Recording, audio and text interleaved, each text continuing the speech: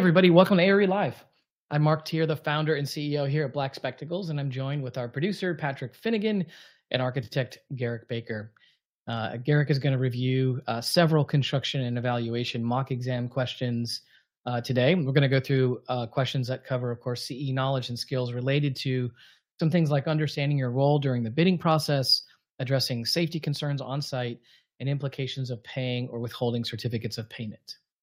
A few updates for you. If you're joining us for the first time, Black Spectacles is the leader in ARE prep. We work with learning scientists and architects to ensure you're studying the right material and that you retain it so that you pass it on the first try. We've built everything that you need to pass the exams, including new video lectures with motion graphics and 3D animation, practice exams that are as close to the real thing as you can possibly get, flashcards, quizzes, and virtual workshops. And they're all built upon a curriculum that ensures you're learning the right material, and they all work together on our custom-built web platform to ensure that you retain the information so you remember it for the exams. That's why our pass rates are 50% higher than the national average, and why our members report passing at half the time of the national average. So if you want to learn more about our learning materials for ARE prep, you can visit blackspectacles.com. And if you're ready to get studying right away, stick around to the end of today's episode so you can take advantage of our discount for individual memberships. As a reminder, we offer a referral program for firms and schools, where if you introduce us to your boss or whoever that sort of key decision maker is at your office, and if they sign up, we'll give you a $250 gift card. In fact, Patrick, we've given a couple of those out, I think just in the last week or two. So it's been awesome. So to participate, follow the instructions on blackspectacles.com/group-referral. That's where you're going to find everything about that. Our next ARE Live will be January 17th of 2024, where we'll be discussing the PDD exam. That's, of course, one of the big ones. You can go to blackspectacles.com/podcast to sign up for that one. We're going to be engaging exclusively today on our online ARE community. So head over to community.blackspectacles.com, and right at the top, you'll see that we've pinned a thread up there. If you have a question, as we're going through ARE Live today, you can post your question there, and we'll answer your questions right there on the ARE community, or maybe I'll actually grab them and ask them, to Garrick during the session. One fun thing we like to do: everyone who posts in that thread today will be eligible to win a free Black Spectacles T-shirt. Literally, all you have to do is go over to that post, say hello, and boom, you're registered. And of course, don't forget to stay tuned until the end of the episode to see if you've won. So with that, I'd like to welcome today's guest, Garrick Baker. In addition to working with us here at Black Spectacles, Garrick is an architect based in Kansas. Welcome, Garrick. Thanks, Mark. Very excited to be here again. Welcome, everybody. Thank you again for taking time out of your schedule to go through some of these CE objectives with us. How we've structured today's podcast is a lot like we do our online workshops that we do. So you'll see how all of that functions. So if you've ever been curious about what it's like to attend one of those, here you go. And hopefully you guys can sign up and participate in those more. One thing we like to do as well is we kind of talk through our summary of topics. So on today's session, we'll be featuring a CE mock exam that covers the following topics. So we're going to look at our role during the bidding process, what it means to be rejecting and accepting bids, and advising our clients. We'll be addressing safety concerns on site and why that's important. And then basic definitions of key construction terms, such as things as like retainage, liquidated damages, or consequential damages. And really what we're doing there is just trying to set up our foundation so we really understand kind of what we're getting into that fourth question there of implications of paying or withholding certificates of payment. So let's go ahead and dive right in. So you are working with a client on a project that has recently received 4 bids for construction. You review the bid tabulation with the owner and provide the following information. Number 1, contractor 1 submitted a bid 10 minutes late, but the forms are complete and is the second lowest bid. Number 2, contractor 2 submitted a bid $50,000 less than all other bids with all forms turned in on time. Number 3, contractor 3 submitted the highest bid, but with complete and timely forms. Number 4, contractor 4 is the third lowest bidder and has completed all of the forms and submitted them on time.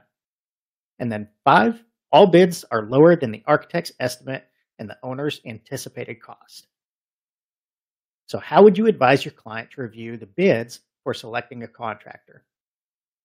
We've got our options here. A, inform the owner that you have rejected contractor 1's bid because they submitted 10 minutes late and therefore did not meet the requirements of the bid process. B, indicate that if a bid comes in substantially lower than their competitors, in the case of contractor 2's bid, this bid should potentially be disqualified because something may be missing and resulting in a discrepancy. C, let the owner know that you have selected to disqualify or reject contractor 1 and contractor 2 because their bids were late or incomplete. You then selected contractor 4 because they were the next lowest bidder.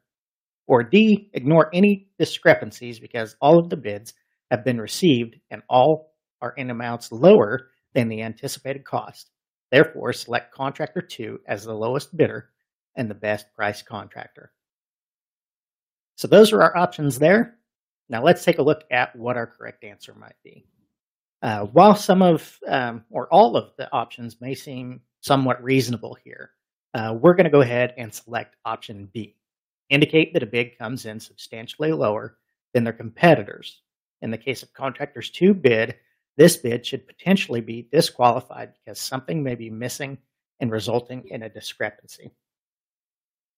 So this answer shows an intent to advise or reveal the facts of the bids rather than deciding for the owner. So if the bidder has potentially missed something in their bid, they could potentially miss something on the project, which would mean this contractor, while they're being responsive and getting their forms in time, may not be responsible because it's that much lower than everybody else. So now that we kind of know which answer is the correct one, we'll also take a look at why some of our other ones were incorrect. So informing the owner that you have rejected contractor 1's bid, so why this one is incorrect. The architect does not have the authority to reject or deny any bids during the process, and the decision ultimately is that of the owner. However, this should be noted with the owner. If a bid is received late, it could be perceived as giving the contractor time to revise their bid. So if we kind of have those bids coming in late, maybe they have a chance to overhear the bid opening, so they strike out a number and write in something lower just to make their bid the lowest. So that doesn't really go over too well sometimes. Let's also look at C and D here. So let the owner know that you have selected to disqualify or reject contractor 1 and contractor 2. So why is this one wrong? Just as with option A above, it is not our responsibility, nor do we have the given authority to reject bids or contractors. We can establish the findings of the bids and allow the owner to determine which contractor to select. And then option D, so ignore any discrepancies. So while we're pretty happy that our bids all came back in lower than what we thought, and the owner will be pretty darn happy to see something much cheaper than they thought, again, it comes down to the owner's decision, but we need to know all of those discrepancies or inconsistencies with the owner prior to their selection so that they can make an informed decision. So in this instance, we're going with option B. All right, that's a good description. I don't have any, or good clarification on the different answers. I don't have any questions from anyone. So just a reminder, community.blackspectacles.com. If you have any questions, drop them in there. Looks like a couple of people are saying hello. So go right ahead, Garrick.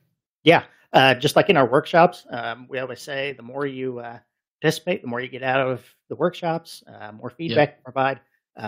Really helps us as kind of those leading it. If you have any questions, we get to help fill in those gaps or maybe help clarify things. So yeah, be sure to ask those questions. So question number 2 here. The owner has made their selection of a responsible bidder and the project has proceeded. During the roofing phase, which is about 65% complete, you make a site visit. While on site, you notice that the roofing subcontractor has not provided their crew with safety harnesses and tie-off points. What should you do in this instance? So we have 3 options here. A, notify the general contractor that while on site, you notice the roofers did not have safety equipment. B, indicate that the crew should be wearing harnesses and all work should stop until they are safely secured. Or C, make no comment because the roofers are nearly complete with their work. So in this instance, we're going to go ahead and say we're going to notify the general contractor that while on site, you notice the roofers did not have safety equipment. So why does this matter in relation to some of the others? So job site safety is the responsibility of the general contractor. If the architect advises a safety practice in any manner, they could be perceived as taking control of the site or the safety on the site, resulting in additional liability that we really don't want or need on there. So the safety and security, sole responsibility of our general contractor. By simply notifying them, we have acknowledged the situation without making any recommendations or taking any action that might be misconstrued as taking control of the site. Whenever we're not making a comment, such as in C, ethics aside, let's say somebody up on that roof happens to fall off 10 minutes after you leave. They break an arm or a leg and then have to go to the hospital. Lawsuit ensues. At that point, we were on site, we were aware of it, and we didn't do anything. So there, we may carry some of that liability there, even though safety is the responsibility of the general contractor.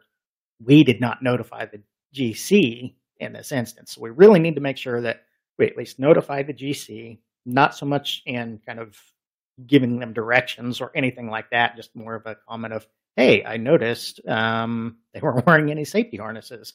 And then at that point, they'll take that over. So in this instance, we'll do something that at least acknowledges it with the general contractor so that they can correct that and continue their responsibility for job site safety.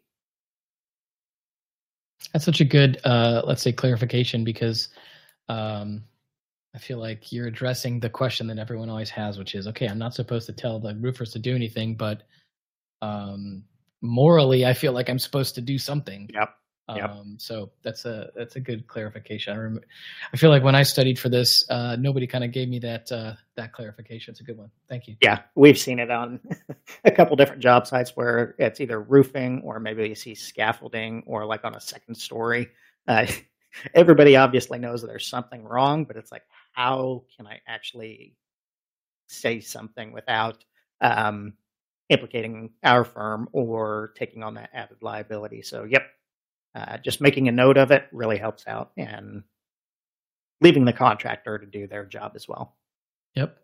Awesome. No questions over here. So please continue. Okay. So our third question here. The project is nearing substantial completion. However, there has been a dispute between the owner and the contractor regarding the quality of the work. The contractor has let the schedule slip, and the project is now behind schedule and accruing liquidated damages. The following factors need to be considered. Number one, the remaining contract balance is $50,700. Number two, the contractor submits its final certificate for payment in the amount of $51,800. Number three, the project has a retainage of $48,000. Number four, the project is 275 days behind schedule. The contract included $100 per day and liquidated damages for every day the project was not complete. So our liquidated damages total $27,500. And then number five, punch list items remain to be completed and are causing a delay in the owner obtaining an occupancy permit. So here we're kind of given all of this background information into understanding the current situation of our project. So now let's go ahead and we'll take a look at some basic definitions to help us kind of get off on the same footing and the same understanding of things. So we're going to look at a question here. What is retainage? Is it a set amount in terms of financial compensation of damages owed to the owner for delay in the completion of the work? Is it B, an unidentified amount in terms of compensation, both intangible and financial, as a result of a breach of contract? Or C, a defined monetary amount that provides the owner with the assurance that the work can be completed for the unpaid contract amount?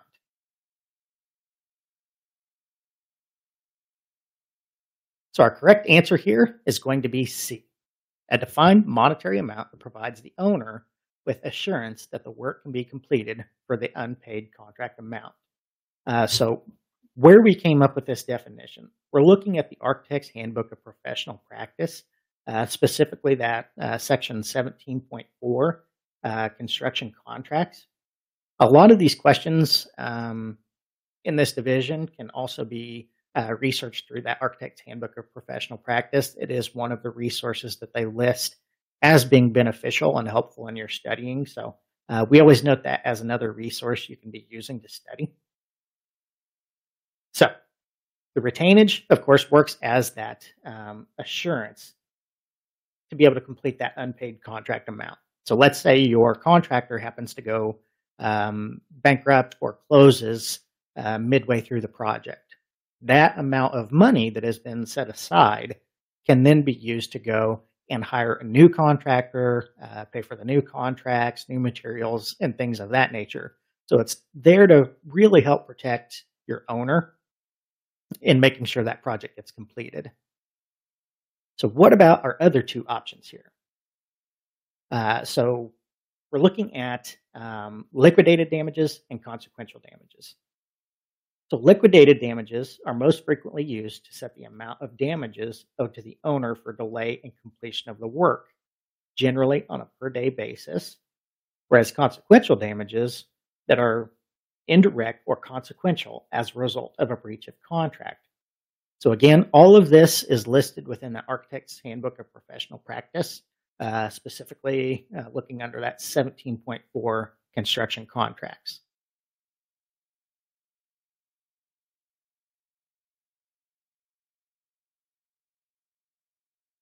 Okay, so Patrick, let's go ahead and we'll work on our last one here. So we've really set the stage now. We've kind of familiarized ourselves with the project. We also under some of our basic definitions to be able to answer this final question, which is really layering in a lot of information. So I know these videos are available on YouTube afterwards. So if we fly through this a little too quickly or it's a little too complex, be sure you hop over to YouTube and rewatch this as many times as necessary, just so you kind of get an understanding. There are a lot of very heavy topics and dense topics in here. So again, we'll just go ahead and read this out so we know it. A project is nearing substantial completion. However, there's been a dispute between the owner and the contractor regarding the quality of the work. So the contractor has let the schedule slip and the project is now behind schedule and accruing liquidated damages. The following factors need to be considered. So we have a remaining contract balance of $50,700. Our contractor has submitted their final certificate of payment for $51,800. Our project also has our retainage of $48,000. So as we know, that retainage, $48,000 has been set aside to ensure the owner that the project's going to get done. The project is 275 days behind schedule. And if we're applying our $100 per day in liquidated damages, we're going to have $27,500 in liquidated damages. And then, of course, we've also got our punch list items that are still hanging out there that are holding up our occupancy permit there. So that's not very good because we have a project that our owner cannot move into yet. So how should you advise your client to proceed? So A, continue to hold the pay request until all items are completed to the satisfaction of the owner. B, only certify $24,300 to be paid because it pays the invoice and returns the liquidated damages to the owner. C, advise the client to pay the application and draft the $1,100 change order for signature. Or D, advise the client to refuse to pay the application until an agreement can be reached between the two parties.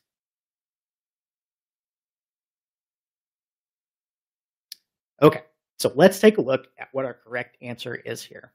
We're going to advise the client to pay the application and draft the $1,100 change order for signature. We may think, okay, why are we paying for a project that the owner is unsatisfied for? Well, if the work has been completed in accordance with the contract documents, the architect will need to certify the certificate for payment. The owner's satisfaction would be subjective and unenforceable because it would be a matter of opinion rather than a breach of contract. So the liquidated damages could then be collected through means of mediation or arbitration, or in the worst case, litigation, because the contractor has breached the contract by not completing the work within the contract time. So let's go ahead and take a look at A, B, and D as to kind of why those were not the correct answers. And more importantly, what will be the outcomes or the impacts if we actually proceed with these. So let's say we're going to continue to hold the pay request until all items are completed to the satisfaction of the owner. So when a pay application is held past a set number of days, most generally 7 days or 30 days or something like that, it begins to accrue interest either at a predetermined amount or at the prevailing rate within your state. So by withholding the payment, it then generates interest and costs the client more. So how did we come up with that reasoning there? We're looking at the owner's final payment to the contractor, which is under our AIA A101 2017. So if we actually continued to hold that pay application, not only are we getting a product that the client is not exactly satisfied with, we're going to start to accrue interest on that. So that's one of those reasons why we really need to get that payment kind of made up front and then address some of those items later on, just so it saves your client that interest payment there. Or we can look at B. So only certify $24,300 to be paid because it pays the invoice and returns the liquidated damages to the owner. So this one's incorrect. In this instance, the liquidated damages could be viewed as a penalty for the contractor not finishing the job to the owner's satisfaction, rather than due to damages accrued by the owner. So again, we're looking back to our A201-2017 under our sections of 9.5, decisions to withhold certification, and then also under 9.4, certificates for payment. So in this instance, the work has been completed, albeit unsatisfactorily, but it must be paid. The contractor is living up to kind of their obligation of the contract, so now it's time for the owner to go ahead and fulfill their end of it. It's once that contract closes out at a later date that those liquidated damages can be assessed, because at that point you have officially breached your contract by going over your time frame. So also, let's look at option D as to why this one might be incorrect. So advise the client to refuse to pay the application until an agreement can be reached between the two parties. So this one's incorrect. If the two parties must come to an agreement or fail to do so, after 7 days, the contractor can stop all work on the remaining punch list items, leaving the project unoccupied until the situation is resolved so that the work can continue. So again, we're looking back at our A201 under the section of 9.7, failure of payment. So one thing that we like to go through in our online workshops is we're really going through conflict resolution and what options we have for that. So we have our IDM, our initial decision maker, mediation, and then we have arbitration or litigation. So in the instance of D here, what we're doing is we really need to make sure that the work continues. So us as the IDM, we need to make sure that we can keep the work continuing, try and resolve it. If we can't, then it has to go into mediation. The difficult part about that is we're bringing in another party where we have to make sure we get all of these schedules put together in there. So let's say your mediation takes another 30 days. Mediation is not legally binding. So then you also have to potentially go into either arbitration or litigation. So once you're into that arbitration or even litigation, you have to produce all of your documents and everything. And then each side has the opportunity to go back and review everybody's documents. And then the arbitrator will have the hearing and everything, or within the court system, you'll have your court hearing, and then they have to hear out everybody's sides of everything. Then once kind of the hearing concludes, then your arbiter or your judge will have another 30 days on top of that to go and make their ruling. At that point, it becomes legally binding, and we have to follow that to the letter of the law there.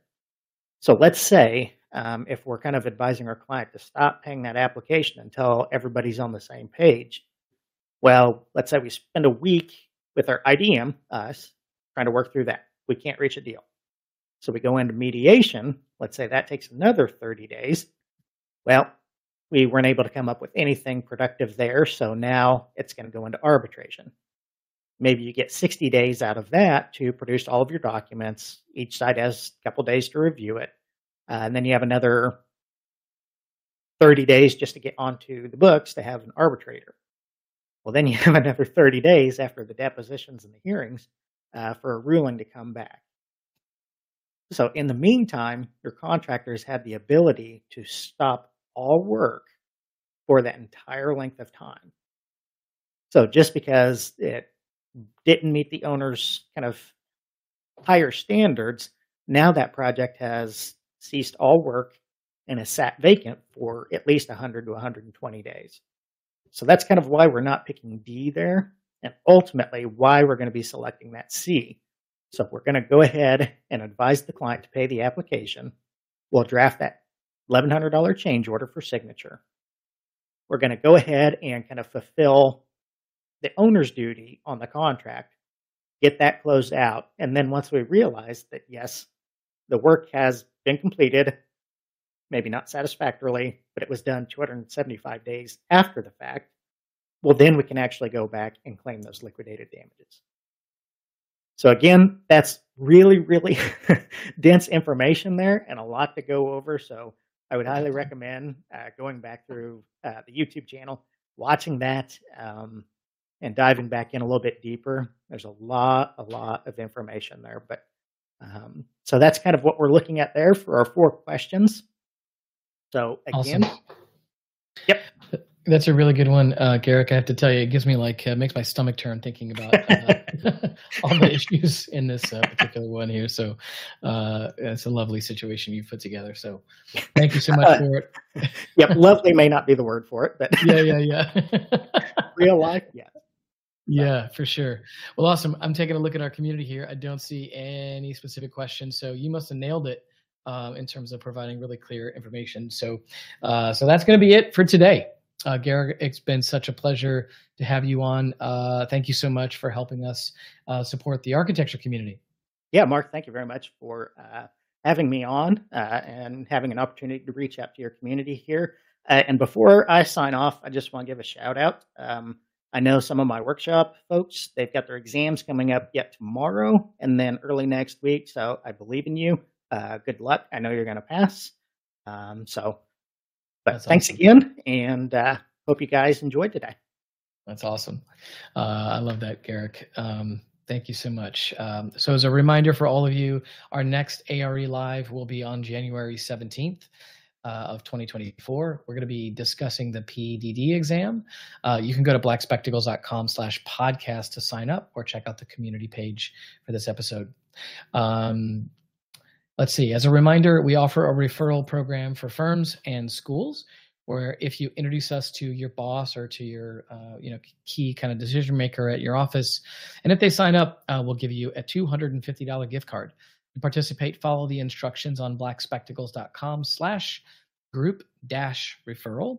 And it's super easy. All you have to do is just email intro us, and we'll take it from there. Congratulations is due to Brashina. You posted on our ARE community today, and you just won a free Black Spectacles t-shirt. So thank you for engaging in our community, and congrats. We'll reach out to you via email to get your size and shipping information, so we'll be in touch soon. And just a reminder, if you'd like to be eligible to win a free t-shirt, post your question, any question you might have about any of our featured topics during our next ARE Live on our community. And you should know our community is always active. It's not just for ARE Live. It's there to support you if you have any questions. We have licensed architects who monitor questions there and provide responses and so forth. So certainly encourage all of you to take advantage of that free resource. And as a thank you for participating in ARE Live today, we'd like to offer you a 15% discount off of any membership with the code LIVE15, and that is going to be valid until December 26th of 2023. With that, thank you all for watching. We look forward to seeing you next month. Thanks.